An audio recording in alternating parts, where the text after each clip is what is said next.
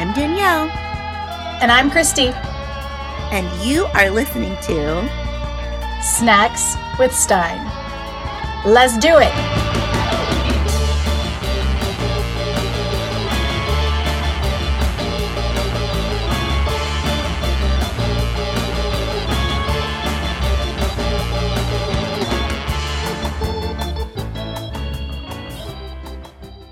Hello, and welcome back to Snacks with Stein. I'm Christy. Danielle is my wonderful co-host off somewhere in California doing all kinds of shenanigans. Hello. Say hello, Danielle. And we are coming back to you. It's been a minute, but not really. Like, I guess we've taken some extra time because both Danielle and I did some traveling. We went on vacation. Danielle, how was your trip? It was wonderful. I did not want to come back. I'm in the throes of post-vacation depression at this time. Like, you know, when you come back and just everything sucks. Like, that's, like, I'm sure you feel that. Like, you just come home and you're like, fuck this house, fuck everything. That's me. I'm just like, fuck it. I don't want to do this. I'm so angry because you're just like, I miss my hotel and I miss the sun and I miss whatever. Yeah. Oh, gosh darn it. So it was beautiful. You went to Hawaii? It was lovely. Oh, wow. The goth children do Hawaii. How the goth children do Hawaii. Oh, it's like a special. Like you remember like all the sitcoms, like every once in a while, like they would go to Hawaii and everybody would have like a matching floral shirt. We're like the only people like in full black at the resort, and people like look at you. And Mike's like, no, they're not looking at us. And I'm like, they are straight looking at us. Like, it's because they're like, what's wrong with you? Most everyone is in like a swimsuit or some derivative of like shorts and whatever. And like, I had shorts, but I wear long shorts or like, you know, like Bermuda shorts. And like, they're black. And then like, I usually have a shirt, long sleeves on because I don't like to expose my arms and I have tattoos. So I cover them, you know, a lot of the time just for sun damage, whatever. And preserve the ink. I mean, they're faded because they're older, but like, they don't need help, you know? And I don't like getting sunburned and all that stuff. So it's like, I usually wear long sleeves just because that's me, you know? So you're like the only people in like long sleeves and like full black. And it's like, I'm feeling this vibe though. Like we pan back and forth between like the sunny goers, like making castles in the sand. And it's like Danielle and her crew, and they have like black umbrellas and they're making like coffins in the sand. Anyone has ever watched, what's that story? Portlandia, the goth characters went to the beach and it was very like, like that. It was like that. Mm-hmm. But it was beautiful. Well, we saw whales and my mind was blown. Oh, wow. Like, I have never seen a whale like out in the real like ocean before, and neither had Mike, so that was like really cool because we saw baby whales and we saw big whales, and that was like mind-blowing experience just to see like them out in like the world, you know. Yeah. And that was really cool. But yes. Yeah. I want to go back now. And it was my first flight in, I guess, 2.5 years. Yeah, we flew there in October of 2019 to Hawaii. That was the last trip we took, like on a plane. And then COVID happened, obviously, and I had not been on a plane since October of 2019. So that was wild. I like almost forgot how to do it. I was like, I have to check in for this flight. I almost forgot. How do I do this again? It was like completely like, I forgot. And you too. Like you hadn't you flew to Vegas though, so your Florida flight was your second flight, right? Because you went to right and. Yeah, it's a little different crowd going to Vegas though. Like the Vegas crowd, like we had no problems. And then like the Florida crowd, it was like every 5 minutes the stewardess was coming on being like, listen, you seriously have to wear your mask. Yes. We got it. We had no issues on the way to Hawaii, but on the way home we had a more full flight. And a few, not a lot of times, maybe like 3 times they came on and said something like you have to wear your mask once you're done eating and drinking, you know. So we got it a few. Yeah. Yeah. Well, that's good. I'm glad you had a good trip. Yeah.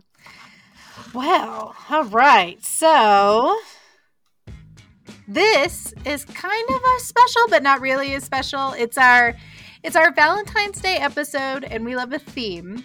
It is going to be a long one, you guys. I considered breaking this into 2 episodes, but I think that we're just going to plow through. Like, you and all of our listeners, Danielle, I'm going to take everyone on a date tonight. You are all going to be my Valentine's Day date. It works out because I'm a little bit sick, so my register's a little bit lower, so I've got kind of a sexy vibe going on.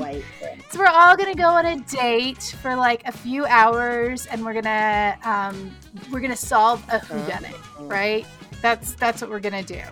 So today's episode, in honor of Valentine's Day, we're going to be covering Broken Hearts, which is in the Fear Street realm. So that's me.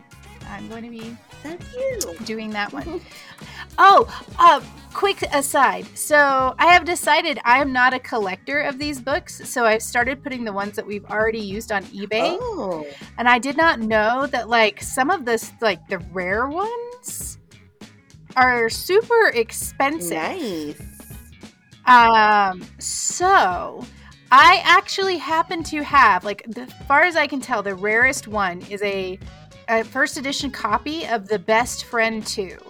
And I just so happen to have a first edition copy of The Best Friend 2.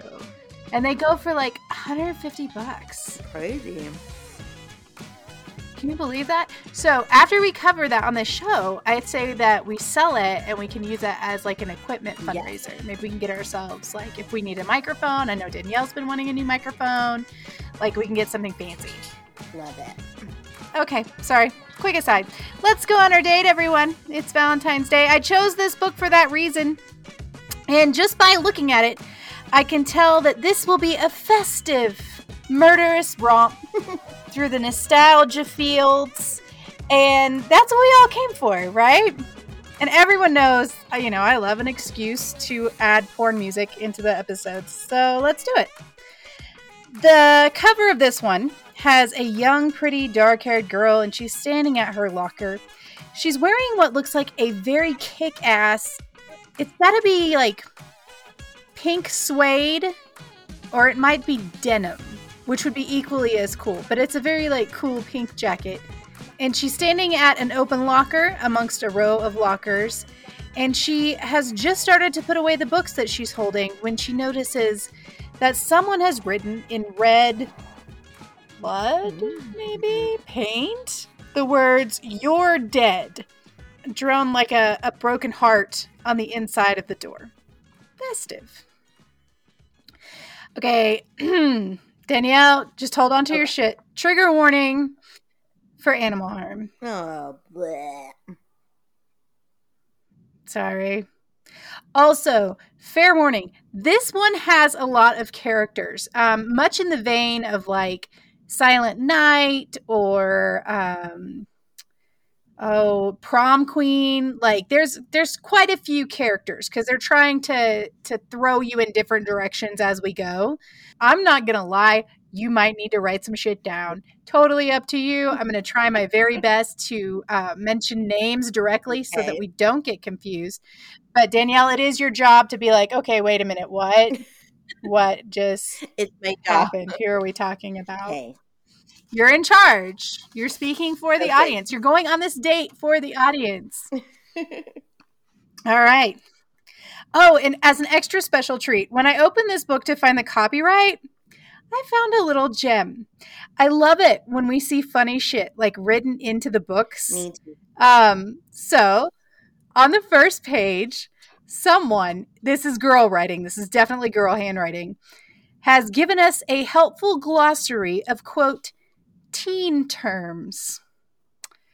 And they even supplied us with a website of teenvocab.book, which I checked does not exist. Right.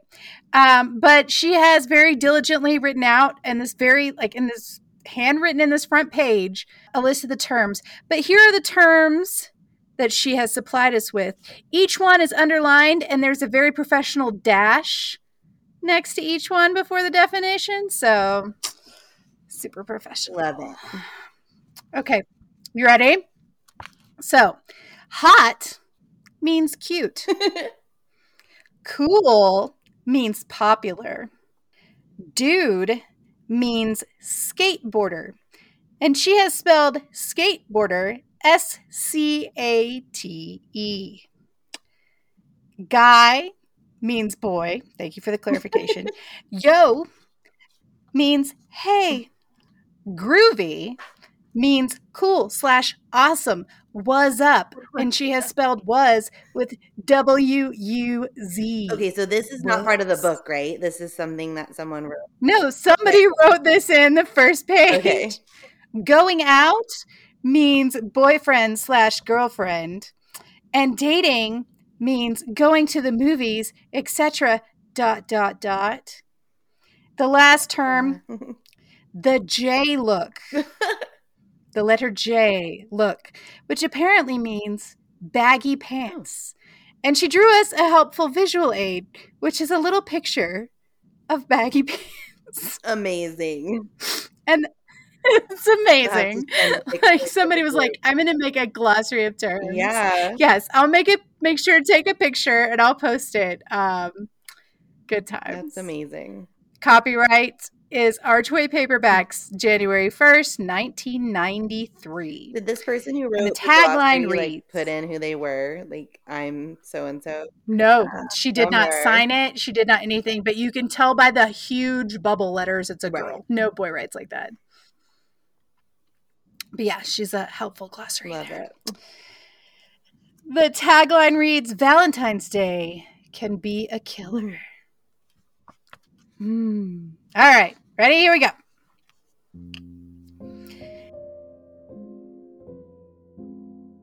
It's the very beginning of fall in Shadyside. Erica, Melissa, Josie, and Rachel are all cruising in Melissa's blue Firebird down Old Mill Road. Josie and Rachel are twins, but of course they're polar opposite.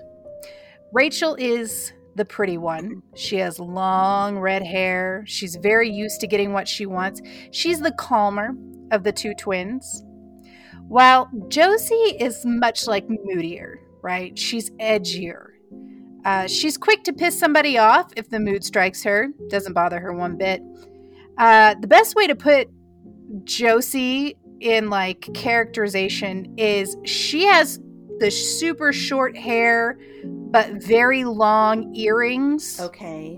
Kind of boss bitch thing going on, and she's pulling it off in high school. Okay? Both girls are 16. Rachel and Josie, those are the twins, they are the older sister of Erica.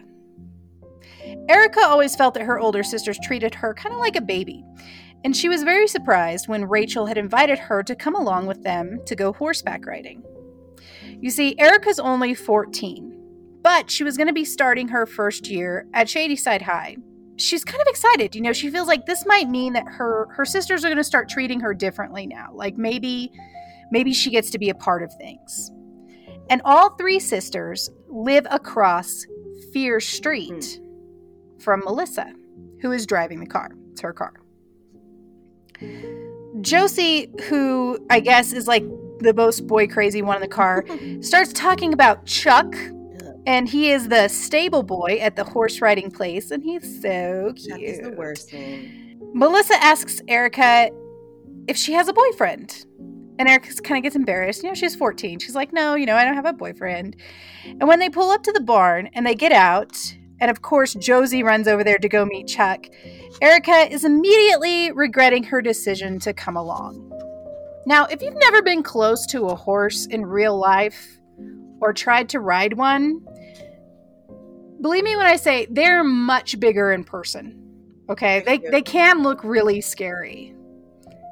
Right? Yeah. Have you ever gone horseback riding? I've never gone horseback riding, but I've been to like a stable with big horses, and like they're beautiful, but yeah, they're huge. Like they're much bigger than you think. They are. Depending on the kind of horse. Right. Right. Well, but the other thing about horses is that they also like pick up on emotions, right? Mm-hmm. So if you're freaked out, they're going to be freaked out. Right. And Erica is not really into doing scary things. Like her sisters are athletic and they're daring, and like Erica's not really. But she really wants to be accepted by them, so she's trying to be brave. She's trying to put on a brave face. But really, these horses, like, they scare the shit out of her. So Erica's scared of the horses. Yep. Josie is a flirt, right? Josie's the edgy twin. But what we didn't know about her is that she already has a boyfriend. Okay. And you're going to hate this name. Her boyfriend's name is Jerry Jankman. Oh, Lord. Whom everyone calls Jankman. Okay. K. I wrote K. But of course, she's thinking about breaking up with him. According to Erica, Josie changes boyfriends like socks. So it's no surprise that she leaps out of the car and starts flirting with Chuck, the hot stable boy. He leads out a few horses and he asks them if they would mind saddling their own horses while he goes to help some beginners who are about to go out on the trail. You see, the thing was, the girls had only been riding once before, but they straight up lied to Chuck previously about being experts so that they could go on like a special trail. Mm-hmm. Erica is now definitely ready to bail. So she lies. She says she has a stomach ache. Go on without me. I'm not feeling good. Rachel believes her. Yeah. Rachel believes her. She's like, do you want me to drive you home? Like, are you going to be like, what should we do? Josie is just like, I think she's lying. She's just a chicken. Just leave her. Like, let's just go. And Melissa is trying to kind of like encourage Erica. She's like, hey, we're all beginners. Like, you shouldn't worry if, you feel like you don't know what you're doing. It's going to be okay. But Erica insists that no, she just has an upset stomach. Maybe she can catch up with them in a little while. And the girls agree to let her stay behind. And they try to saddle their horses. But again, they don't really know what they're doing. Mm-hmm. They think they've got it right. Everything looks kind of correct, and they start to head off. Melissa asks Rachel why she's not wearing her helmet, but she says she hates to wear a helmet. She doesn't want to wear it, so she's not going to. She's just going to go without. Yeah. I guess Rachel's horse. Speaking of no helmet. Go ahead. There's a we think there's a no helmet law in Hawaii because pretty much everyone on a bicycle or a motorcycle or a scooter, like on the highway, had no helmet. They were like, oh, that's interesting. Anyway. Well, I remember as kids, we rode around never with a helmet. Ever, ever, ever. Like, and we rode bikes freaking everywhere because I'm from the Midwest and that's what you do. And then when my children were of bike riding age, I was like, oh, God, do we need a helmet? I never had a helmet. And then I started doing all this research about like brain damage and and I was like, well, we're wearing a helmet now. Good times. A helmet everywhere. Good times. Everywhere. So, but Rachel's not wearing one. She has this really beautiful red hair. So I don't know if it's like she didn't want to mess up her hair. She doesn't say why. And we also noticed that Rachel's horse is a little bit jumpy. But it's not a big deal. She's ridden before. They go out into the pasture and they're talking about how pretty it is and how the day is so nice and they're sad that the summer is over. Josie is disappointed in Erica. She thinks Erica's still just a little kid. She shouldn't really be invited to come along anymore. And Melissa says that Josie should cut Erica a break. 9th grade's going to be really hard. Of course, then the topic switches to boys, where Josie announces that she is definitely breaking up with Jankman and makes fun of Rachel for staying with her longtime boyfriend, Luke. I have an org chart. Luke. Rachel is Luke's longtime boyfriend. Josie is Rachel's twin. Are we good? I have an org chart going. Okay. Who she's been dating since freshman year. We learn that Melissa is actually dating one of Josie's cast-off boyfriends, which, to be fair, it's kind of hard not to do because Josie has been dating most of the schools. And who's Melissa? We aren't saying Melissa's boyfriend. Did we get his name yet? I don't know if we got his name yet. Melissa's boyfriend is Dave. Dave. Okay. Nice and simple. Yes. Okay, so Josie was Jankman, Rachel with Luke, Melissa with Dave. Dave and Josie dated before Melissa and Dave. And the other one is little. Because Josie dates everyone. Yes, and the other one's 14. 14. All right, now, we aren't saying that Josie's a garden tool per se, but she likes to try a lot of people on just to see if they fit. But Melissa says that, she likes Dave, despite what Josie's warning her that, Dave's immature, and that's why she broke up with him. The girls then ride along in silence. It's great weather. The clip-clop of the horse hooves are kind of lulling everyone into a calm state of reflection. Melissa thought about Dave and how, he could be a little bit wild, but she really did like him. Melissa looked up just in time to see a dog run out in front of Rachel's horse. The horse spooked and bucked, and Rachel's saddle came loose, and she went flying along with it. She landed on her head with a crack, and the horse took off toward the barn. And Josie just starts yelling over and over, "She landed on her head! She landed on her head!" And Melissa yells at Josie to go and get help. But all Josie could do is keep repeating that she landed on her head. Wow. Oh. Cool. This book spans like 2 years, so there's a lot of time jumps. Okay. How many pages is it? 218. Wow, that's a long one. It's the longest one we've done so far. I had no idea. I picked it for the theme. It's going to be all right. So now we get a time jump. Okay, this horrible accident has happened, and now it is the following February. We're in Melissa's room, and she's having a nightmare. It's been 5 months since the accident, but Melissa still has nightmares about horses. Her mother comes in to wake her, and we learn that Rachel did, in fact, survive the accident. But she's not the same. There's some kind of brain damage that happened when she hit her head. And Melissa talks about how she likes to go visit Rachel, and how sometimes Rachel seems to know who Melissa is, but other times Rachel just kind of stares at her, and then sometimes Rachel just kind of speaks gibberish. As for Josie, they aren't friends anymore. Josie blames Melissa for Rachel's accident, 100%. She thinks that Melissa didn't do a good job attaching the saddle to the horse, which, to be fair, the saddle flew off the horse, but... Well, to be fair, Chuck none of them knew what they were doing. Yeah, Chuck should be fired, okay? Fire Chuck. # fire Chuck. Now, across the street, Josie is in her living room, because remember, these girls live across the street from each other.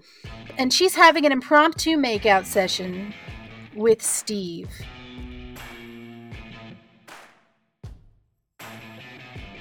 Oh, God. Who's Steve, you say? Steve is her new boyfriend. Okay. And he seems ornery. And we like that.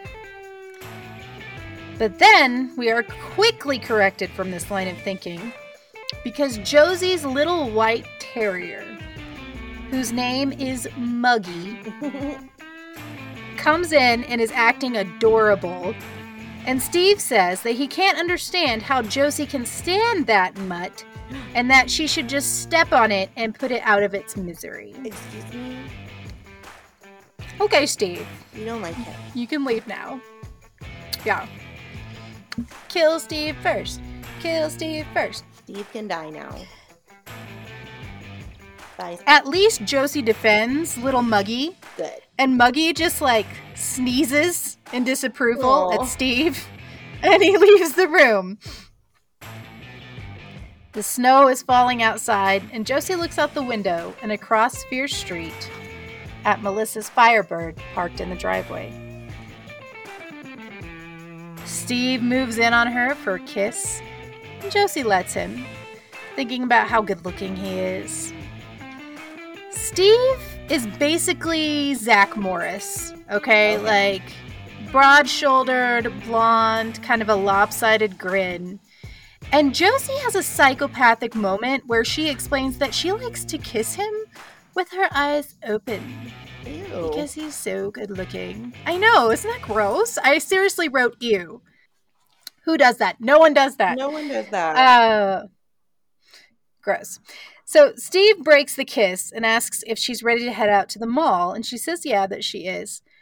They go to leave, and Josie notices a stack of mail on the hall table.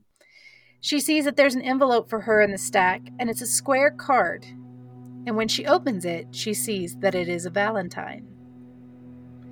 Steve is confused, saying he didn't send her a Valentine. But there's a big red heart on the front, and on the inside, the printed script had been crossed out with a black marker, and scribbled in pen, there was a poem. Violets are blue, roses are red. On Valentine's Day, Josie will be dead. Oh. How nice. Cute. Why isn't it? Josie's kind of pissed. I don't know. Steve is Steve. She thinks that this is a threat, like this should be taken seriously. But Steve kind of checks her. He's like, it's probably just someone's idea of a joke. Like, it's a stupid joke, but, you should really just ignore it. Josie, who is in fact the son, says that she thinks it's Jankman. He's just been obsessed with her since she broke up with him 5 months ago. He follows her around, he looks all sad, and it's just annoying. And, this is totally him, like just sending her a threat. Steve tells her to calm down, just to ignore it. And she finally agrees, and they start to leave for the mall, when someone grabs Josie's neck from behind and starts to choke her. And we aren't that mad about it. Rachel was the one who had Josie's neck in the chokehold, starts laughing wildly. When Josie tells her to stop laughing, that it's not funny, Rachel stops laughing immediately and becomes expressionless. She just stares. Steve says hi to her, but Josie starts yelling for Erica. Where was Erica? She was supposed to be watching Rachel. Erica comes down the stairs and speaks softly to Rachel, saying that she got away from her, didn't she? She's followed down the stairs by Luke. Now remember, Luke was Rachel's boyfriend. Mm-hmm. Who, as we know, again, was Rachel's longtime boyfriend. Despite everything that happened to Rachel, Luke was still devoted to her, and he visited her often. Rachel asks Erica to brush her hair, and Erica gently reminds her that she just brushed her hair upstairs. Rachel seems confused. Josie is still bitching about how Erica was doing a shitty job of watching Rachel because she let her out of her sight.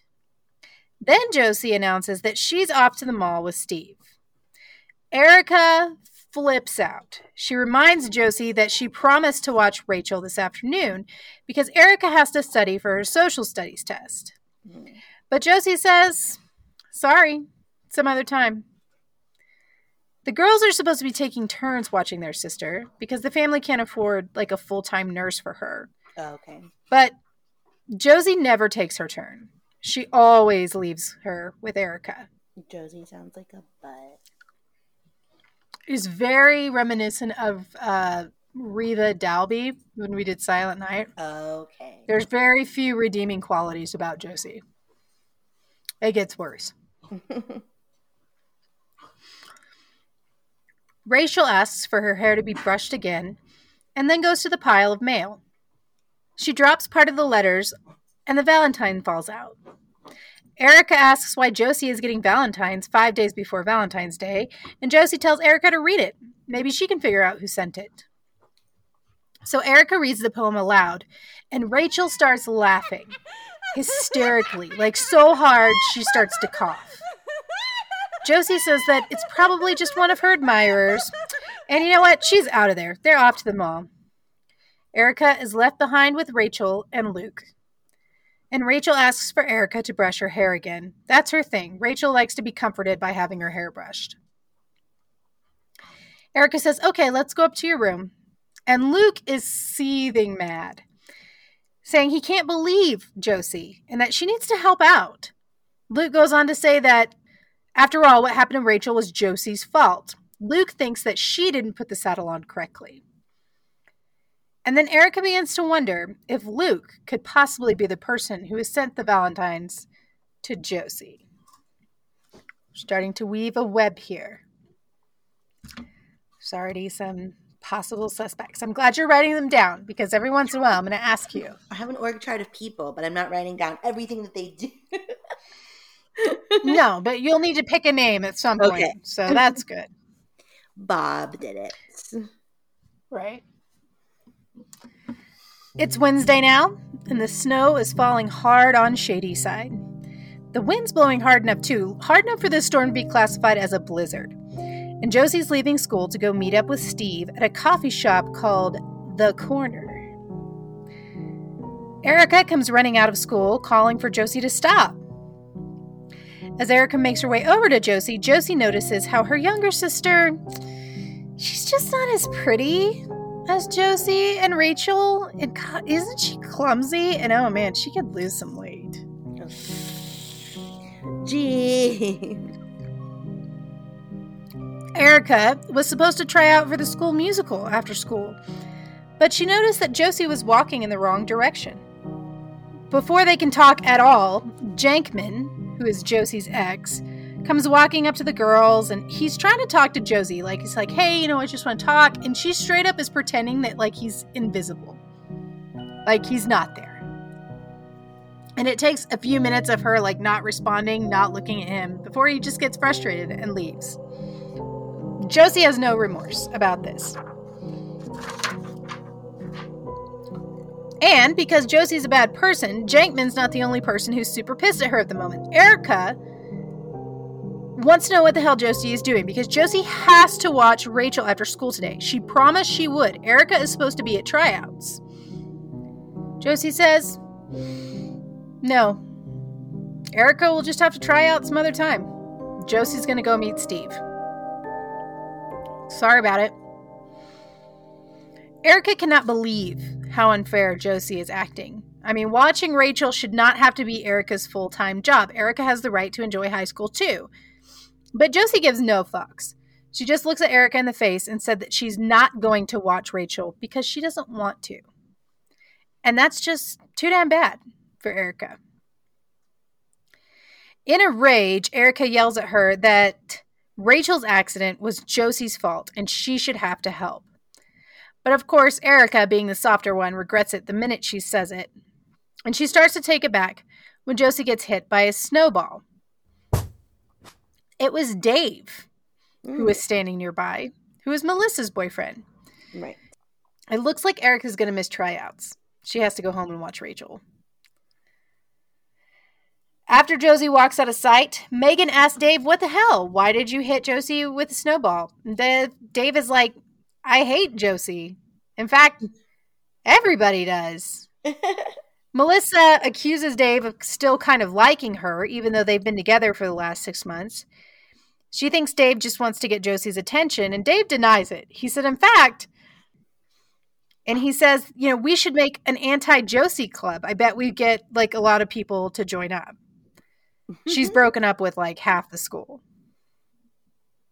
Melissa tells him, Luke would definitely join the club. He goes to visit Rachel all the time, and he says that the house is really lonely for Rachel and that Josie's mean to her. She never really speaks with her or spends any time with her. But you know what? Melissa decides she doesn't really want to talk about Josie anymore, and she throws a snowball at Dave. And then Dave takes this as an invitation to tackle her around the waist, and they fall into the snow. And there's some kissing. And when they're both semi-making out in public, when they hear the sound of glass breaking, they look up to see Jankman standing in front of the school and laughing about how he had just broken the second floor window with a well-aimed snowball. He walks away giggling to himself like a Batman villain, and walks right by Melissa and Dave, who are still laying in the snow. And Dave suggests that if he weren't so batshit crazy, Jankman could join their club too.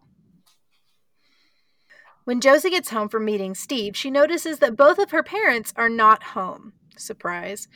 Her mom works long hours at the phone company, and her dad owns a chain of hardware stores where he is constantly on the road checking on them. In fact, a few Christmases ago, Dave, Melissa's boyfriend, wanted to have a job at the hardware store for extra help and extra money for his family at Christmas time.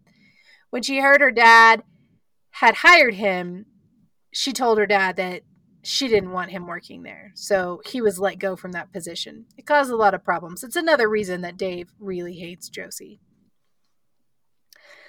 She thinks about going upstairs to see Rachel, but instead she moves into the den to start her homework.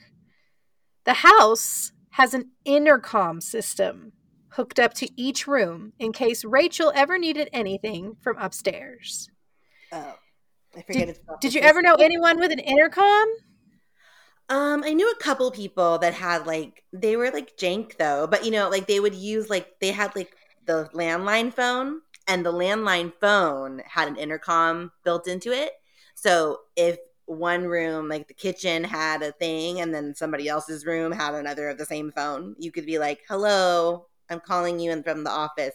Oh, but not a wall wired no, push not button. A wall one, no. Mm-mm. I'm trying to. I know that they existed. I think I maybe had one friend who lived in a rich neighborhood, and they had intercoms. I can't recall now if my aunt may have. She's the only one I could think of when they had their other house. When we were younger, they had a different house than one they have had now, and it had a really huge basement playroom thing. And I have a slight recollection that may have had some kind of call box in there. I don't know if we ever used it or if it even worked, but that would be the only house I could think of that would have had it, would have been that house. Because you're communicating from the basement, so it's right. You're hello. So before you could just text someone to figure out where they were at in the house if you needed to talk to them. And I guess it was pretty more common in newer, nicer houses in the 90s. And then also if someone had a disability. Yeah. And in this book, the intercom serves that purpose for someone with a disability. So right. It's a system. It's a wall wired speaker and microphone system where you could go up to the speaker and press a button to kind of like a walkie-talkie. Mm-hmm. And it would send your voice to the other rooms. And the idea is for instance, in this book, if Rachel is up in her room and she needs something, she can get on the intercom and call out for help for whoever else is in the room. It seems weird now, but it was a thing.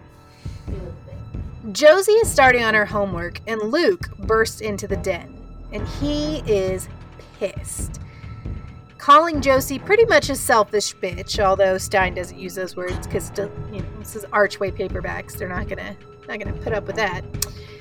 He cannot believe that she made Erica miss her tryout. Erica is so upset, and she doesn't even care about her. What's more, after ditching Erica, when she does come home, she hides in the den instead of going up to see her sister. Josie takes his lecturing for about 5 seconds before she reminds Luke that he's not part of their family, and he's certainly not her dad. He doesn't even go here, okay? And what's more, she tells him that the real reason that he's still hanging around Rachel, pretending to be this super good person and some kind of hero, is because he's a loser and he can't get another girlfriend. This sends Luke into a rage, and he grabs a nearby letter opener and he starts to advance on Josie when Josie yells for him to stop. And that kind of breaks him out of this fugue state that he was in. And like a total freak, he yells, "No!" and stabs the letter opener into the coffee table. Okay. Rude. That was a nice coffee table. Right. Jerk. And he kind of leaves the room to go calm himself. down. Letter openers are another thing that seems weird now that I think about it. No, we use one all the time. And at work, I use it all the time. You do? Mm-hmm. Does it have like the little blade in it, like the little hooky arm with the blade, or is it one of those like knife-looking jobs? Like kind of a knife, like a straight, just okay. It's a letter opener. Like I bought it and it says letter opener, but it's like it kind of looks like a knife, I'm disappointed. I thought yours would have like jewels on it or something nice and goth. Oh, that's a cheaper one because it's work. It's like it's a work. Someone else is buying it, not me. Nice. Jesus, Patches is gassing me out right now. Uh-oh. Patches, what did you eat? Oh my God. What are they feeding you? What are they feeding you? Luke says that he has to get out of there, right? He's acting crazy. Josie's pushed him to the edge. He's got to get out. And Josie is completely shocked. Why is everyone acting so weird? Erica calls over the intercom that, hey, Rachel wants to see you, Josie. And Josie's like, well, maybe later. And she's like, no, get up here. And Josie says, she'll see Rachel whenever she can. And then she sits there, having a pity party, wondering why everyone's mad at her. She hasn't done anything wrong. She just wants to be left alone. Just then, she notices the mail on the table. And she's received another Valentine. And another rhyme for Josie. And this one goes, this Valentine's Day, no memories to save. The only flowers for you will be on your grave. And again, Josie cannot believe this is real. I mean, who would want to kill her? Who would? She's a super good person. That night, the whole house... wait a minute. Oh, for some reason, my autocorrect changes Josie to house. Like, I was trying to, use the Spanish. I don't know. Yeah. Josie is a name. Yeah, and it keeps changing it to house. Okay, well, house. But that night, Josie's asleep in her bedroom on Fear Street. But she's wakened by Rachel's voice and the soft crackle of the intercom. Rachel is softly calling for Josie, calling for her to come to her room. She seems scared and kind of panicked, and Josie complains for a minute, and then she gets up and starts making her way to Rachel's room, which is at the far end of the house, in the dark. Josie hates this old house. Every step seems to bring a creak, and the amount of noise that the house makes itself in the dark, it seems like the house is alive. When she gets to Rachel's room, she straight up stubs her toe on Rachel's bed, but she sees that Rachel is asleep. Josie asks if she called her, but Rachel is breathing deeply. She doesn't seem to be awake at all. Was she talking in her sleep? Was she playing a joke? Josie doesn't really want to deal with her sister anyways, so she shrugs it off and she goes back to bed. Josie has only just settled into the soft mattress for a few minutes when she hears that intercom again. It's Rachel, calling softly for Erica, but she seems more scared and more panicked now. The words almost sound like moans of fear, and Josie hurries back to Rachel's room. But there she is, sleeping. She hasn't moved, actually. She tries to wake her, but she's in a deep sleep, and Josie is confused. She wonders what's going on, and she goes back to her bed and pulls up the covers. And just as she drifts off to sleep, she thinks she can hear the soft crackle of the intercom. And soft, grating laughter. I know. There's a fade out, and now it's the next afternoon. And Erica has set up a special audition for the musical with the teacher to make up for the one that she missed that day. Josie has promised to watch Rachel. But after last period, Josie's nowhere to be found. Ugh. Erica called home hoping that maybe she had gone there, but no, Josie is just completely flaked again. And this time, she didn't even tell anyone.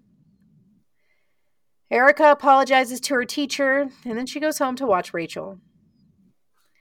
Erica is upstairs in Rachel's room, brushing her hair out the way she likes, and Rachel starts announcing that Josie doesn't like Rachel anymore.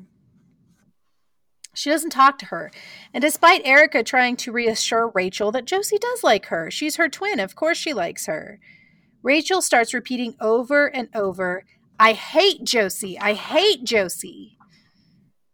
And just then, the phone rang. It was Jankman, asking if Josie was there, and Erica tells him no, she's not home, and then he asks if she got his Valentine's. And we fade out again. The next day at school, Melissa meets Dave outside their math class. Dave is pissed. Josie turned Dave in for trying to copy off her on the math test. Melissa asked Dave if it was true. Was he actually cheating? And Dave said that he was copying, but he can't believe that Josie would turn him in.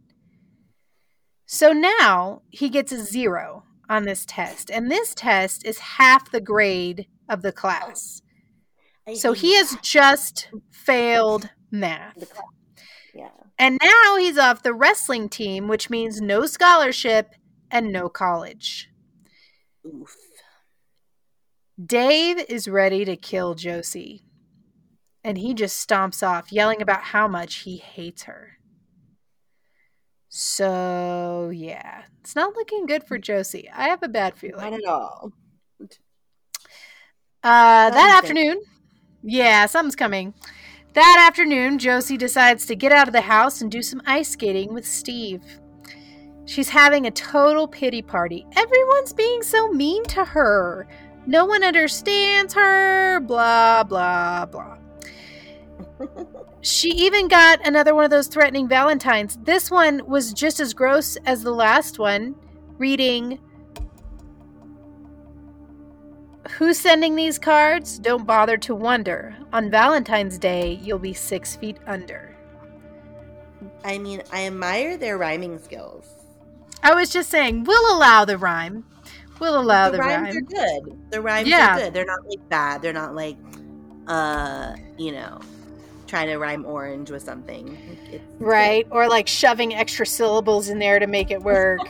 Right. It's like, I always think about Love Actually, when they redo Love is All Around Us. And it's like, if you really like Christmas. Yeah. God bless Bill Nye.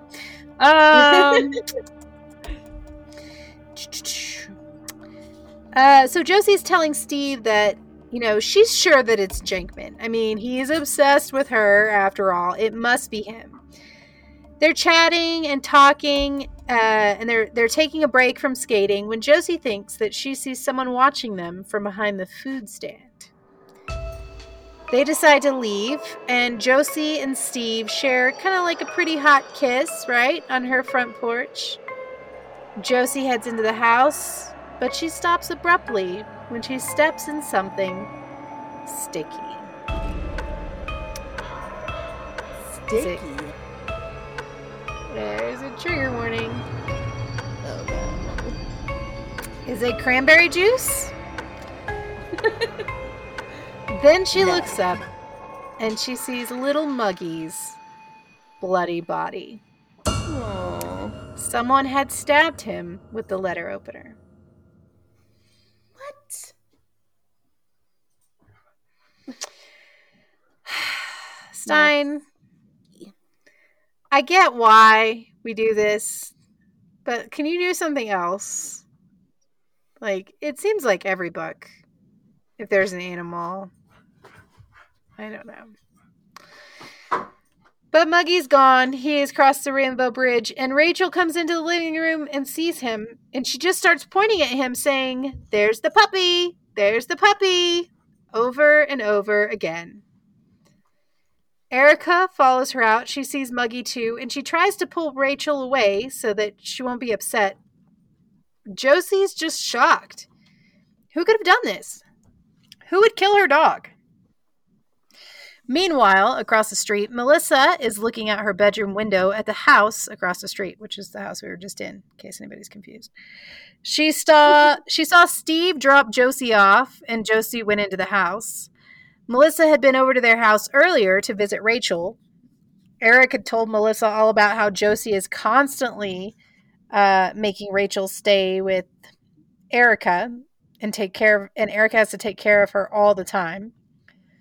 When Melissa got back from visiting Rachel, she decided to give Dave a call to check on him. Because, last time we saw Dave, he was getting kicked off the team and all the things. But his mom said that he'd been out for a while. However, that was like a few hours ago. So she's like, well, I'll try him again. I'll try to call him. And this time, Dave answers the phone. She asks how he's doing, and he says, he's pissed. He was officially kicked off the wrestling team after school for cheating. And now his life is basically ruined. This is all Josie's fault. She has literally ruined his life. Melissa points out, rather correctly I might add, that Josie didn't cheat on the test. He did. But Dave's not interested in personal accountability right now, okay? The second she turns the blame at him, he says that he doesn't really feel like talking anymore, and he hangs up on her. Nice. So Melissa decides to call it a night. She pulls the drapes. She heads off to bed. Back across the street, the policemen have been called, and they've taken little Muggy away. They do promise a full investigation into the matter. Josie and Erica are talking and watching them leave, and Josie said that the killer must have come through the back door. But why would they do that? To rob them? No, that can't be it. Rachel says that the police and Mom checked and nothing was taken. Of course, Josie starts talking about how clearly this is all about me. Someone has done this specifically to me. And no, shut up about all your rundown of facts and events of the evening, Erica. Everybody knows your life's lame and you have no life. But no. Josie knows who did this. It's simple. It was Jenkman. Erica tells Josie in a very calm but firm manner. In my mind, I see that meme where the girl's like, bitch. Very calm but firm manner. This wasn't Jenkman. Josie demands to know how she knows, and Erica tells her Jenkman called the other day to talk to Josie. But of course she was out, and she told him about the threatening Valentines. He told Erica that he did send a few signed secret admirer, but he didn't send any threats. He would never do that. Josie thinks that not only is Jenkman the creep behind all this, because of course he's obsessed with her, but she thinks that Erica must have some kind of a crush on that loser. And Erica admits she does, but that doesn't matter at all because all she does is take messages for Josie. He only wants Josie's attention. Mom comes in then and asks Josie to go and brush Rachel's hair. She's really upset about Muggy, and Mom needs Josie's help to calm Rachel down. In a rare moment of thinking about someone that's not Josie, she agrees. And even goes into her room. It's after midnight now, and she starts brushing Rachel's hair. Rachel at first just stares into the distance, calm, but unaware of her surroundings. Josie keeps brushing, and she looks up for a moment in the mirror to see that Rachel is staring back at her now, alert and aware. And all Rachel says is, "Someone hates you. Someone really hates you." Josie asks Rachel if she knows who did this to Muggy, and all Rachel will do is repeat in a low sing-song whisper, "Someone really hates you." And then there's a fade out. Dun, dun, dun. What do we think about Rachel? Is it an act? The whole being bedridden or whatever, that whole thing. like her whole. She's not technically bedridden. She's had brain damage, and she can't. Brain damage. Yeah. I'm not. Yeah, that's the word. I was trying to find the word. Yeah. I don't know. I mean, that would be easy, just to be like, yeah, I'm. And he's certainly done that kind of thing to us before. Yeah. I don't know. We'll have to see. And now, it's Valentine's Day.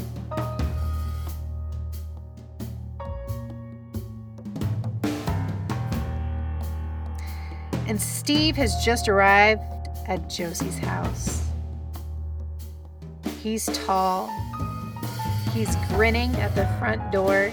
He tastes like peppermint and he smells like polo and leather. Josie leads him into the house. And she teases him, he better have a gift for her. And he says, oh, I might. And the sexy vibe is interrupted, however, by Luke, who is just leaving the house. Steve says hi to him. He asks how he's doing. And Luke says, I'm not that good. You see, he just brought a card and some chocolates over to Rachel, but she just stared at them. She doesn't even know who he is. So it's awkward for a moment. And then Steve just kind of leaves. Or not Steve. Luke just kind of leaves. Steve asks if Josie's ready to go ice skating, but Josie's not sure they should go out. She shows Steve the latest Valentine she's gotten from whoever wants to kill her. It reads, roses are red, violets are gray. On Valentine's Day, you'll start to decay. That's another good one. That is a good one. I like that one. Right? It's enough to kind of spook Josie a little bit. Like, they're getting a little bit nastier, right? And Josie, she just wants to rent a video and stay in.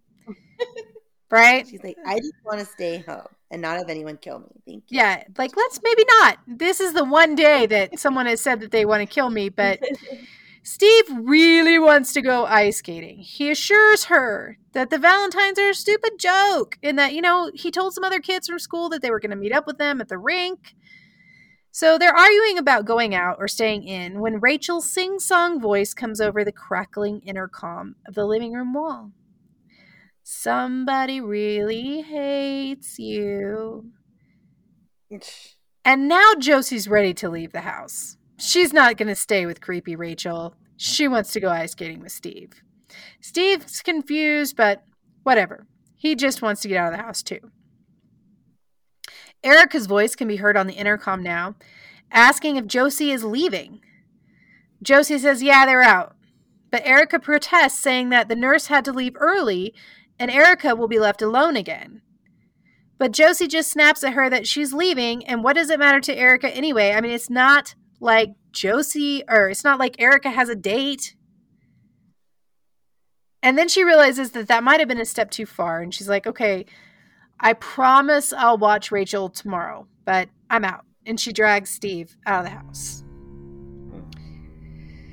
It's cold out, but it's one of those really pretty winter nights where the frost is everywhere and the snow is sparkly on the ground. As they get into Steve's car, Josie notices two things. One, all the lights are on in Melissa's house across the street, and she can see someone standing behind the window. Two, Luke's car is still there. Even though he's left the house, he's sitting in his car. The headlights are on. He's staring straight ahead. It's kind of weird. Josie asks Steve if she thinks that Luke is okay, and Steve's like, yeah, I guess. Maybe he just wants to be alone. They discuss Steve going over to check on him, but in the end they decide just to leave him alone. And Steve drives down Fear Street towards town. Josie is trying to shake everything off, but the truth is she's scared. All these threats and Muggy and Rachel, everyone acting weird, it's really gotten to her. And she really thinks that she might die tonight. So what do you think, Danielle? Who's your money on right now? It's definitely not Jankman. It feels too obvious. It feels just like duh, because he's the sad breakup guy, right? Yeah. Could be Rachel, because it's coming from inside the house theory, right? You know, so I kind of have some money on her.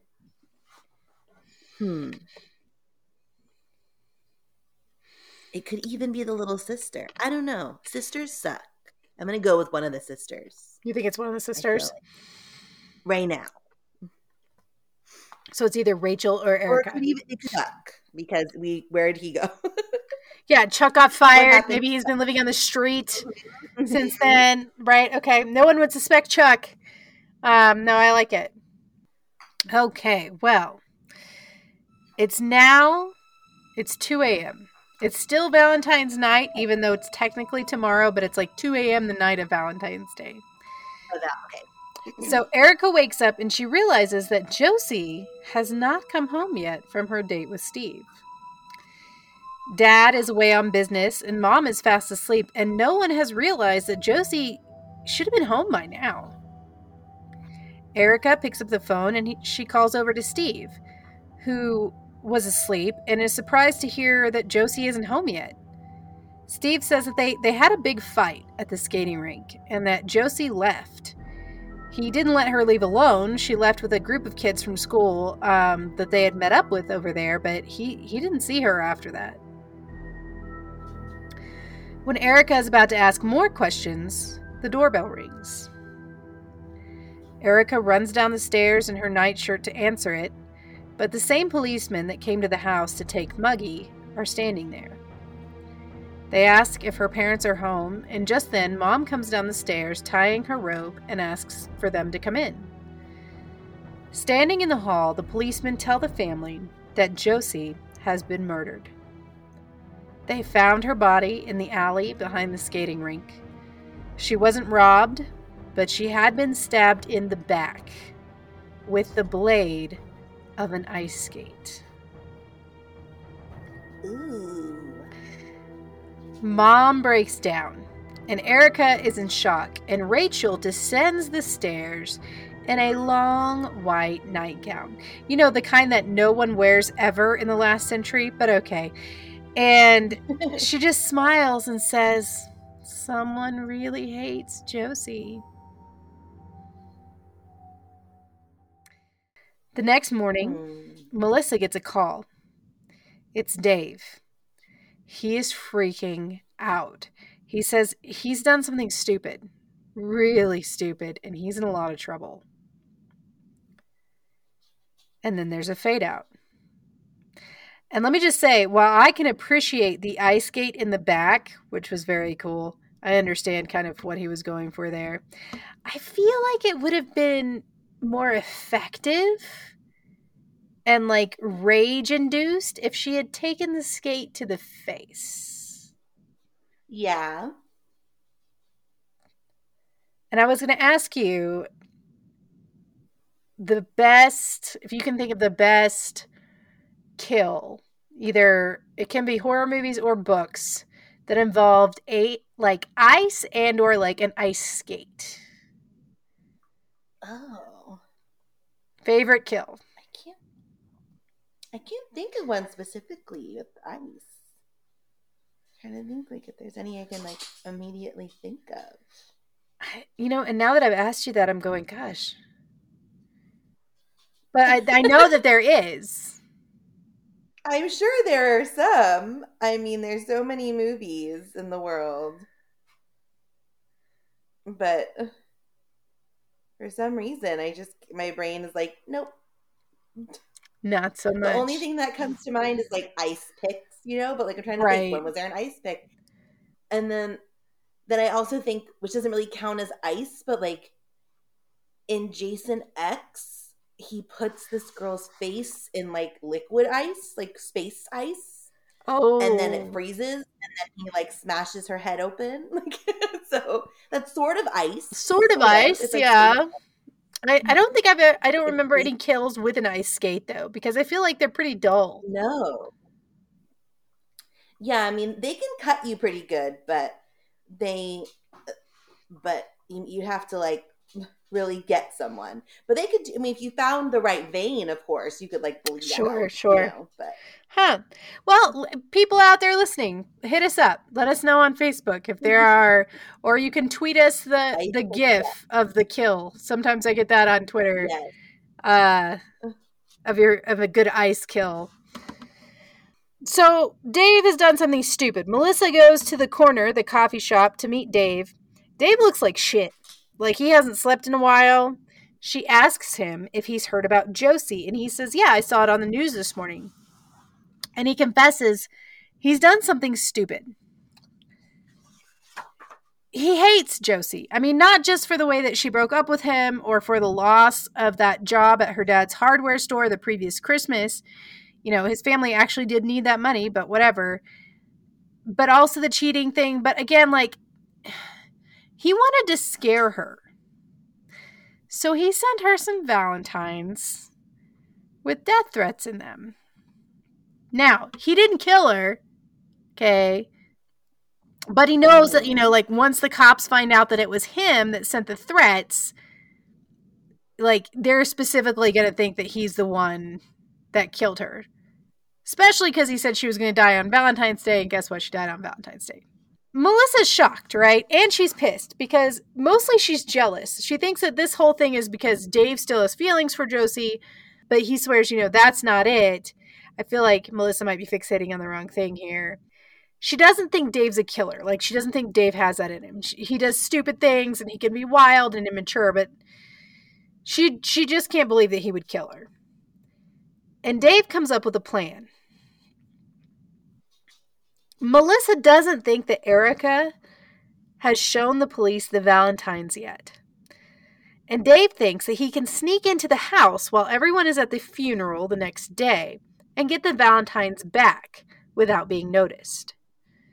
Those Valentines are the only thing that connects him to the murder. So if he can get rid of them, he'll be free and clear. Let me be clear. Dave is a shitty cat burglar. Okay? What follows can only be described as insanely comical. So, Dave is like all but doing his own theme song, right? He's like, he's freaking himself out, you know, anytime something happens, he like jumps, right, with the karate hands. He's like dramatically like hunched over and running along hedges, and he's like super jumping. And at one point, he realizes that he's just standing in the driveway, like in broad daylight, trying to decide if he should try the front door or the back door. Oh my God. You know, maybe something that could have been worked out ahead of time, Dave, but cool. But he decides, you know, oh, I just can't stand here. That's not smart. I'm going to go try the front door, which is unlocked. Okay. Oh. After all that spy game stuff, he straight up walks in the front door. But, you know, now he's in the house, but he's still freaking himself out. And as he passes the intercom speaker in the living room, he swears he can hear like a soft crackling coming from it and breathing. And he calls out, "Is anyone there?" But there's no answer. And then he remembers, oh wait, I'm breaking and entering. I better do what I came here for. And he goes upstairs to look for the Valentine in Josie's room.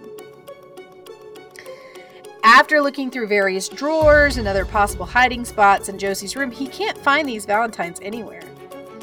And he's so amped up at this point that, like, he thinks he hears a car door slam outside, and he decides it's time to leave. Like, he needs to get out of there before he gets caught.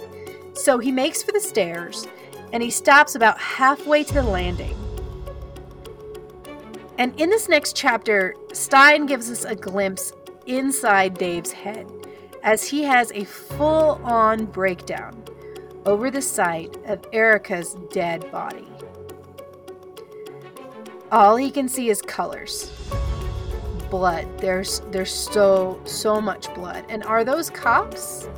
Are they yelling and coming up the stairs? There's blood everywhere. And and a wound, and then there's silver running onto the blood, and blood on the silver. And what do they want him to do? Put down the knife. And there's a fade out. So the kill count is at 2 for now. Okay. And Danielle, does that change your pick for the killer?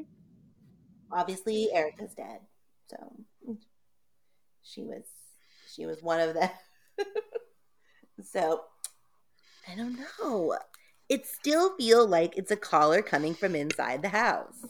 It still feels like that to me. It's Mom.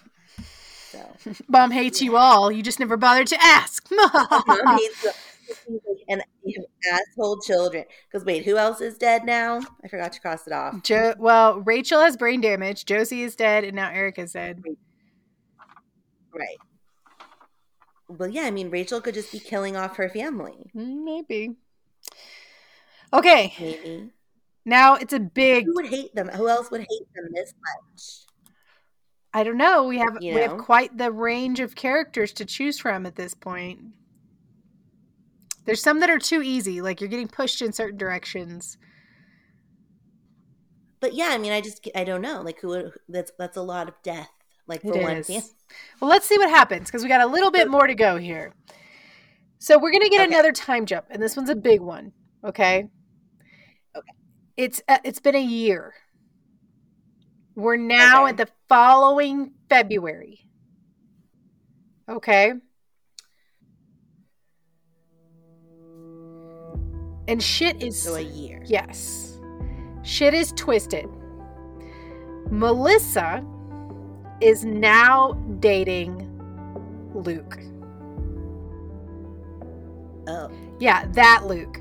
I guess there's only like one group of friends that this group like dates within. Super weird. I guess. Like, so Dave's out of the picture? Yeah, I mean, we're getting there. They all just seem to change partners like square dances. Like, I don't understand why we can't. Right. There's more people in school, you guys. Is there though? It's like a homeschool. I guess. It's just them. Like you have that daycare quad on the street. Is it like that? Like this is it? Yeah. The 10 kids on the street. Yeah, they can't seem to. Yeah, because I think Luke actually does also live on Fear Street. Okay. So yeah, I mean, we're all Melissa and Luke are soups together. They are making out, and Melissa breaks off a kiss to tell Luke that she got a letter from Dave today. That she can't believe that it all happened a year ago, and then there's like, an information dump, okay? And here's what we find out. Erica survived. Oh. She was rushed to the hospital and later said that she didn't know who attacked her because it was dark and the killer attacked her from behind. And because she wasn't sure, she refused to press charges against Dave. Okay. She and Rachel had stayed back from the funeral while her parents went. They were too upset to go. The police tried to link Dave to Josie's murder, but they never did find those Valentines, so they didn't have any evidence at all. So Dave was never charged with Josie's murder. Okay. But Dave had a bit of a breakdown, right?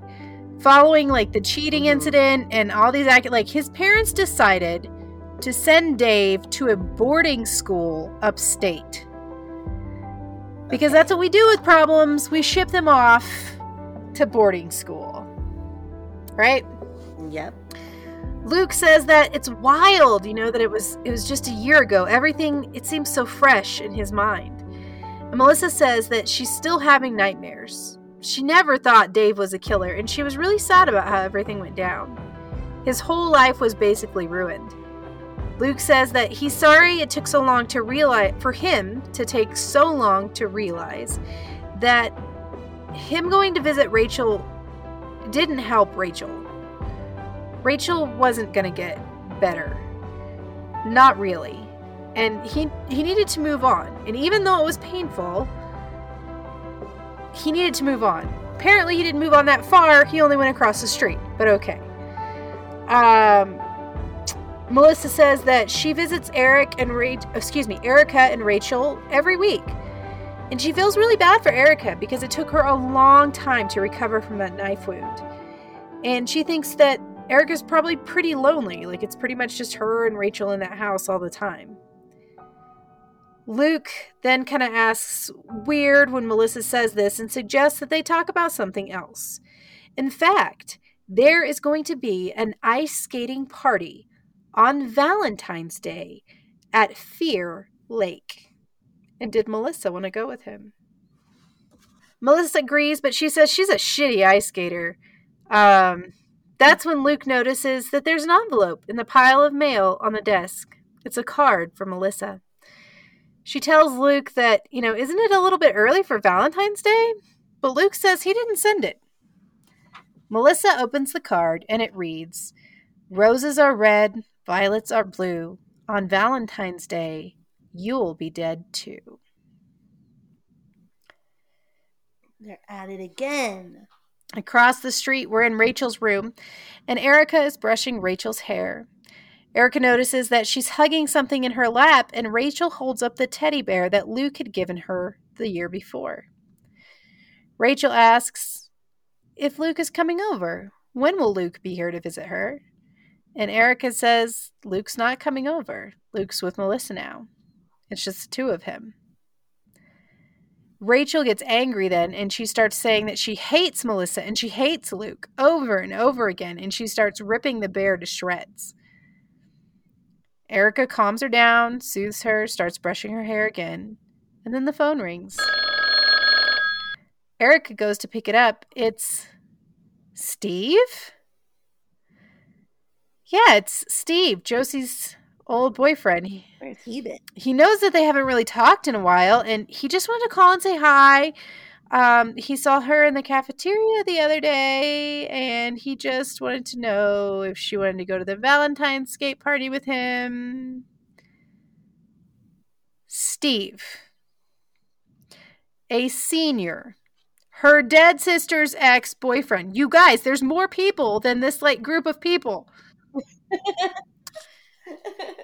With so much baggage too. But Erica's 15 now. She's not had gotten to really have any fun. She's like, sure, I'd love to. Oh, but wait, I don't think I can. I probably have to stay home with Rachel.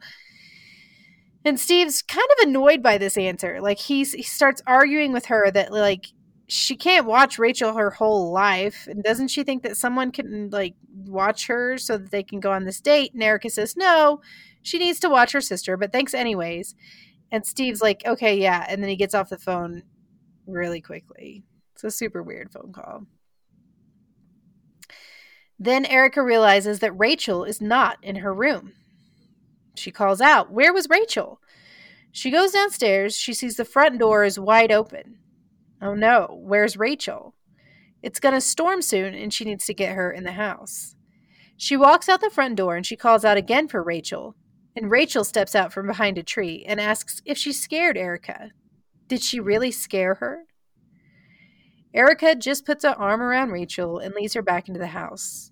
And Rachel starts laughing super duper creepily the whole way back in.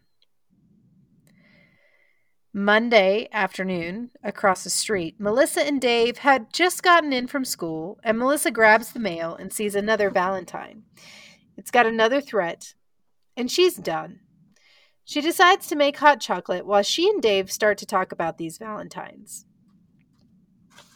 Dave suggests that they call the police, and she's like, no, I already showed my mom, and my mother thinks that it's just like a stupid joke, like a really tasteless joke. She suggested that I keep all the doors locked and call the police if anyone tries to get into the house. Dave thinks for a moment, and he remembers, Luke thinks for a moment, and he remembers that Melissa had said the other day she had gotten a letter from Dave at his boarding school. And if she still has it, they could compare the handwriting. Maybe this was Dave. After all, he confessed to sending the Valentines before. Maybe it was him again. So Melissa runs to her room to get the letter so that they can do this sleuthing and compare. And on the way back, the hall phone rings. Melissa answers. It's Dave's mother. She wants to know if Melissa has heard from Dave. And she says, no, I just got a letter from him the other day, but he hasn't called or anything. And Dave's mother tells her that Dave has run away from boarding school and that they're very concerned about him. He seems to be spiraling. And in the last few days, he's been mentioning Melissa's name a lot, so they thought maybe he had tried to contact her. And she tells her, if you do hear from Dave, please let me know. We just want him to be safe. She's like, okay, and she hangs up the phone and goes back out to Luke and tells Luke about the phone call. They compare the handwriting, and they both agree the handwriting matched. Dave has started sending these Valentines again. And now, Dave is missing.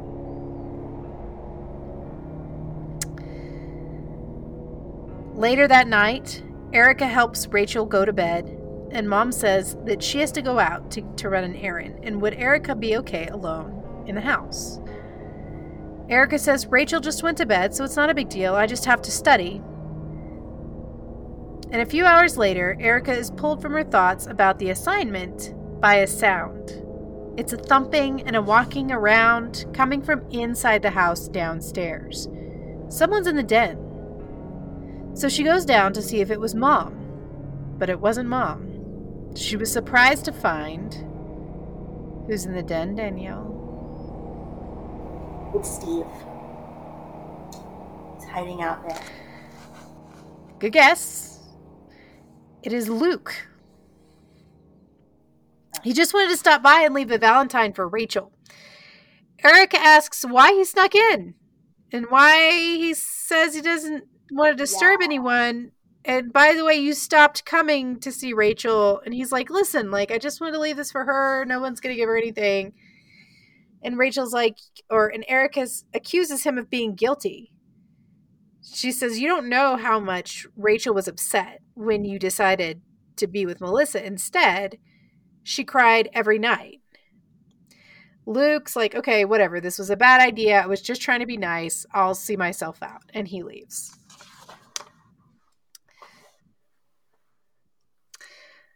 Across the street, Melissa's dad is thoroughly kicking her ass at some Scrabble.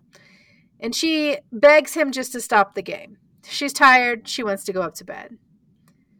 So she does. And she's laying there and she's trying to get her mind to calm down. And she hears this thumping outside her window. And then she sees her window open. And someone climbs in. She's too shocked to scream. And she sees right away that it's Dave. Dave has climbed the tree outside her window and let himself into her room. Dave says she looks scared, and she's like, I don't know, because you just climbed in through my window without an invitation. And he accuses her of having never believed that he wasn't a killer. And she said that she did believe in him, but again, it's hard when he sends her threats and runs away. He doesn't seem to know what she's talking about, and she shows him the Valentine next to his letter, and that they have the same handwriting. Dave takes one look at these two notes and looks Melissa in the face and says that he knows who the real killer is. And without a word, he jumps back out the window and down the tree, leaving Melissa calling after him, "Who is it?"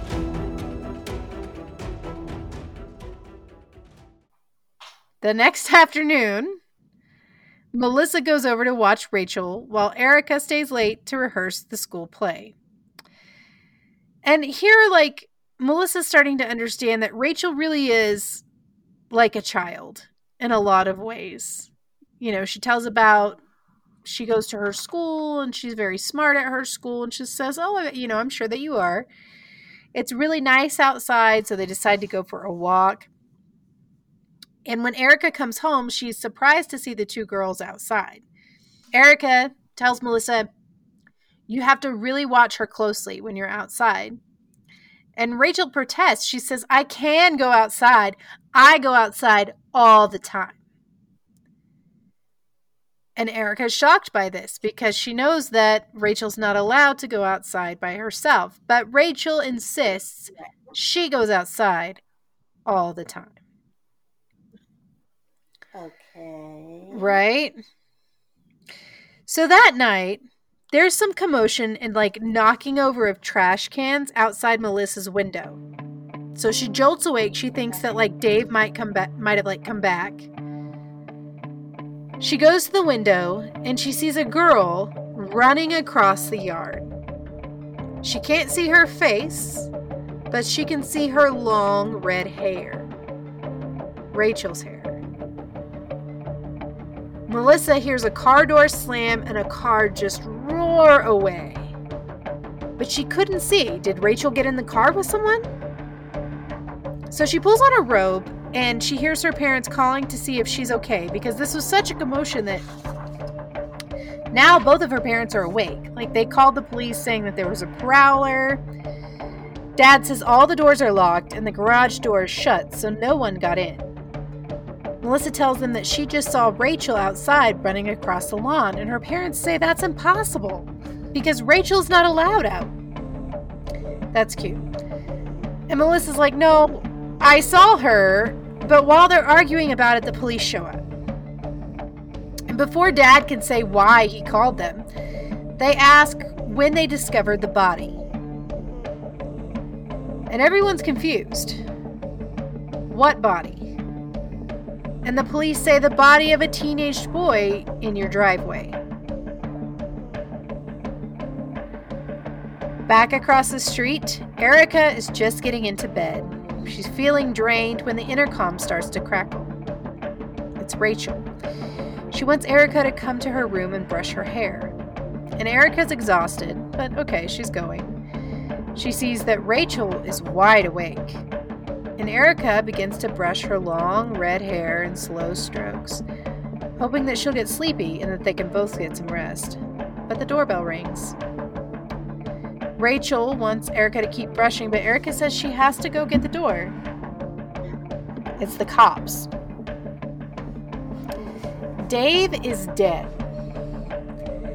He was stabbed to death and dumped in the driveway across the street.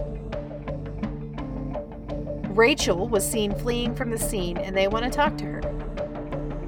Mom and Erica are shocked to hear about Dave, but they explain that Rachel has brain damage from an accident. She isn't allowed out of the house by herself. The officers insist they still need to talk to her anyway, so they go up to her room, and the first thing that Rachel says is that she is allowed to go out by herself. In fact, she goes out all the time. There's a small time jump now. It's only a few days, and now it's Valentine's Day. And it's been a few days since Dave's death. We're almost there, I swear. Melissa sees Erica at school, and she asks how she's doing. And Erica's like, I'm not doing good. The cops think that Rachel could have killed Dave initially, but, after talking to her for a while, they realize that that's not possible. But Dave is still dead, and whoever killed him is still out there. Melissa asks if Erica's going to go to the skate party on Fear Lake, and Erica says that she is. She just wants to get out of the house. Her dad is back from traveling, and he'll be helping out with Rachel. Melissa says that she's going to go to the skate party with Luke, and that they might see each other there. Erica heads off to rehearsal, and Melissa goes to her locker and opens the door to find that someone has drawn a broken heart and wrote the words, "You're dead," in red paint on the inside, which is, of course, our cover picture. Let's talk about Fear Lake.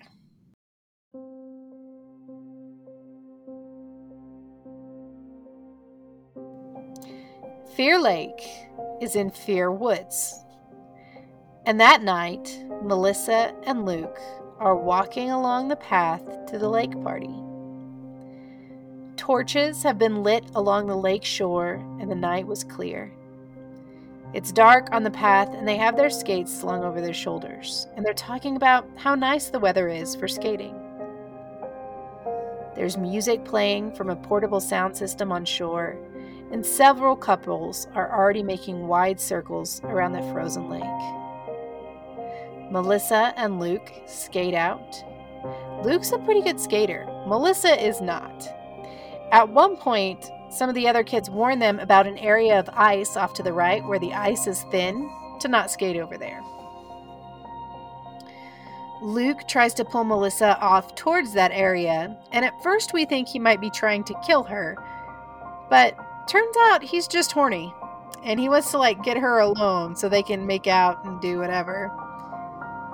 But it kind of scares the shit out of her. She needs a minute to calm down, so she tells him to take a few laps without her. She'll catch up when she's calm. She's already on edge. This was okay, Luke, whatever. She falls a number of times trying to make her way back to the crowd when she notices that someone in a sweatshirt with the hood pulled up is skating towards her. Fast. And they're getting closer and closer, and she sees that they have a knife in one hand. Red hair flies out of the hood as the knife reaches Melissa and slices down Rachel. Melissa's coat catches the knife, but Rachel wheels around again and comes back for another stab. But now Melissa is ready, and she throws her hand up, catching it in the hair, which comes right off the head of the knife holder. It's a wig. Erica stood above Melissa on the ice. And then she goes into her evil villain monologue. Erica killed Josie. Josie had it coming. Always leaving Erica with Rachel. Erica and Rachel didn't deserve to sit out the rest of their lives together while Josie and Melissa just carried on. So when Dave started sending Josie the Valentines, she saw her chance.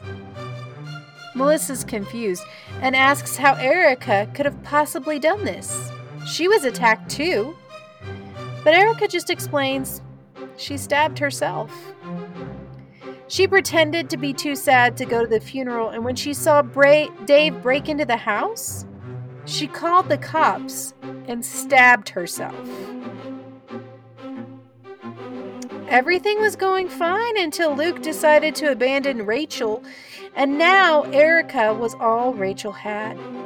She was trapped again, missing out on high school again, and Melissa started going out with Luke. She stole him from Rachel, and then Dave shows up, and she knew that it was Erica who was copying his handwriting and sending the new Valentines.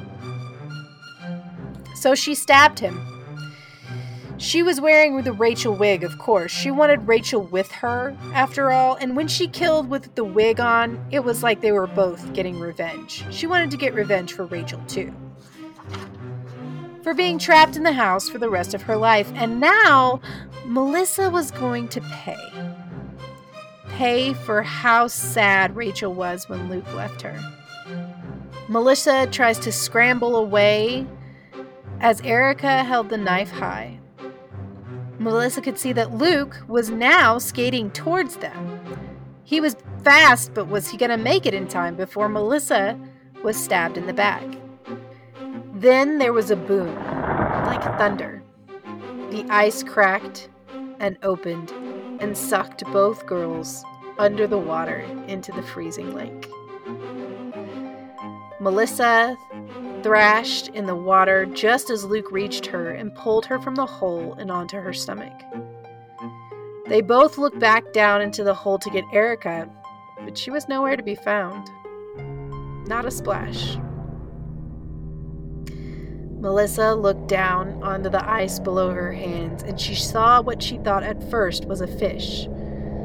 But then Erica's face came slowly up to the ice from underneath. Her hands came up on either side of her face, and she was looking straight ahead. She wasn't fighting. She wasn't moving. A crowd of kids came to help, and someone called the police, but Erica was dead.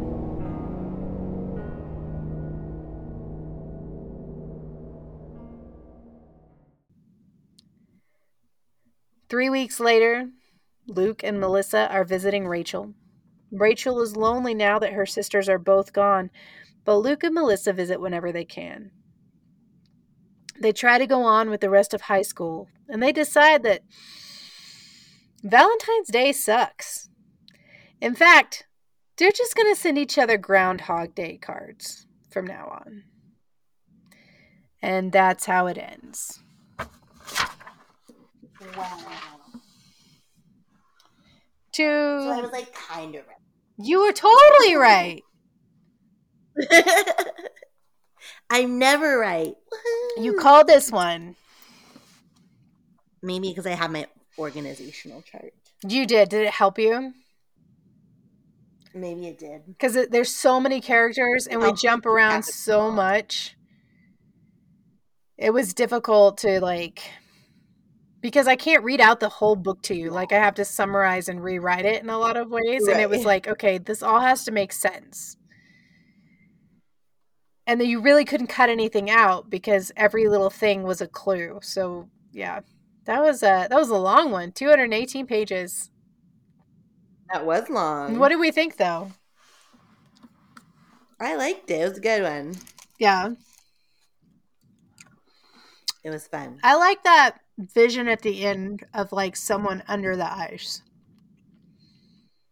Yeah.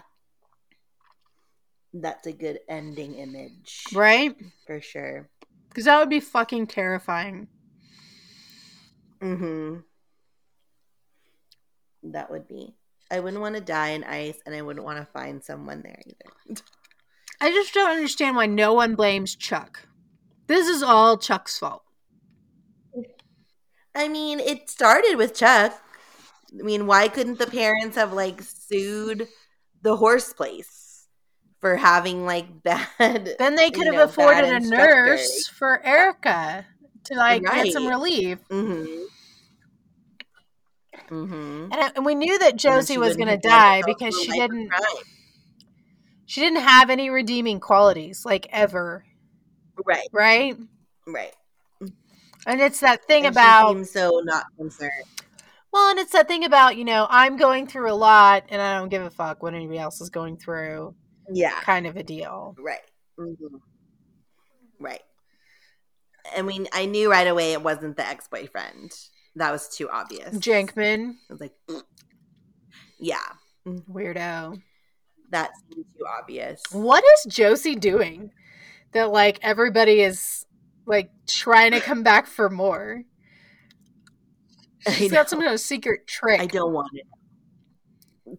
She has a trick, but then also people hate her. So she's kind of living in this weird waffle of the boys love me, but then everyone hates me. I mean, I guess. I don't know. Well. I don't know. But the whole time I'm going, is she that cute? Because I said right in the beginning that Rachel was the pretty one. Right. But see, if Rachel's the pretty one, then maybe Josie's the easy one. So. Well, and you know, I've said it before. Boys like them. Like you said, if she a garden tool. Boys like the crazy girls because they do more stuff. That's why they put up with it. Mm-hmm. They do more stuff, or or sometimes they're compensating for... Maybe I'm not, or maybe I don't feel the prettiest, so I got to compensate and be like, what can I do to keep you around? Because it's not going to be my looks that keep you around necessarily. Gotta do some other stuff. So what do I do? Mm-hmm. Gotta do some other stuff. Yeah. The trials of low self-esteem. Right? And what the hell, Steve? Steve turned out to, not have a hand in any of it, so he's just, trolling these sisters. Mm-hmm. He's just a troll. I guess. Trolling before trolling. Because I don't think he ever dated Rachel. Because Rachel was with Luke long term. He was never connected to Josie, right? No, Steve was Josie's boyfriend when she was killed. This I mean. He was only connected. Yeah. He was only connected to her. And then later on he's like, I saw you in the cafeteria. It's like, bro, move on. Mm-hmm. Who does that? Who's like, wow, so my date died. Let's see what her sister's up to. That's what I said. There's some weird, like, no one goes to this school or something.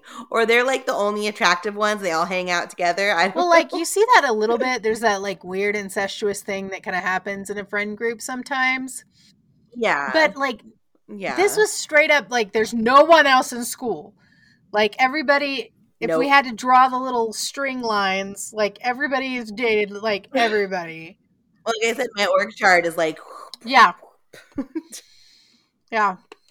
But yeah, I mean, it does happen. I kind of remember that with the popular kids in school. Like, all the popular kids would date the other popular kids and there was really no, like, breaking that up. So I would assume at some point people, like, cross-dated. They had to. Because the group was only so big. Yeah. It was only so big, and people break up over the course of high school. So, people have to cross-date at some point. And I don't know what kind of friends you had, but, like, that would never go down. Like... There would be no way to hang out with people after that. Like, yeah, it'd be like, unless it was like some really weird, strange, like at 1 in a million, like, it only ever got to like a puppy love stage of like, we never really dated, but we kind of liked each other, but we never made a move. And then now my friend's going to make a move and I'm okay with that. Like, I could see that happening. If there was never like an official relationship, it was just like, oh, I kind of like him and he kind of likes me, but neither of us are going for it. Yeah. You have to either, and your friend, I've been through that in a way where it's like, I'm not going after it, so someone should go after it, I guess you have to be capable of, like, breaking up with people and remaining on good terms, which is something I've never been able to do. And you would think that'd be really hard to do in high school, unless things just, I didn't really date much in high school, so I didn't really have, like, a basis of comparison to be like, but I feel like most breakups in high school were messy. Yeah. Like, everybody was, emotions are high. There's a lot of hormones happening. Like, look, I think we've just grown out of each other. Like, no one's having no one's emotionally mature enough. I've never been emotionally mature enough. Like, at that point, I'm like, yeah, we don't need to like interact ever again. Okay, maybe once. There's only one person I could maybe still talk to that I dated seriously, but other than that, no way. Yeah. I stayed friends with an ex for a little while, and then it just became weird. Like, I remember all the things I hated about you, and that's all the things I think about. Or, like, they take license with you in a way that would be allowable if you were dating, but you're no longer dating, and they don't understand that. Yeah, it's been, like, eons, and it's like, dude, it's been eons. Like, absolutely not. Like, no. We've all moved on. Yeah. I think it's just, you have to be a really special kind of people to, like, be able to stay friends. Or, like, obviously parents who are divorced and have to remain amicable. I admire those people. And I don't understand why Luke went directly for Melissa. Like, I get now that, like, that whole thing about him in the car was, like, the realization moment for him, right? He took her the Valentine. She still doesn't know who the hell he is. He needs to just try to move on. Like, that's what that was about. Him sitting in his car with the lights on and didn't know what was wrong with him. So he has this epiphany and he proceeds to date Melissa, who's the girl across the street. Like, you think you're not going to run into her again? Like, I just don't understand. I don't understand why we couldn't branch out at all. Right. Yeah, we need some new branches. Yeah, for sure. Although, not any new characters, because there was like 8 million already. Still not as many as the prom queen. Yeah, that's true. We don't need any more people. Prom queen had like... Oh, the prom queen is 40. Yeah, like, still not as many as prom queen. But no, I enjoyed it. It was a long walk, but it was festive. I love the kill with the ice skate. That's awesome. That was cool. Yeah, there was some good ones.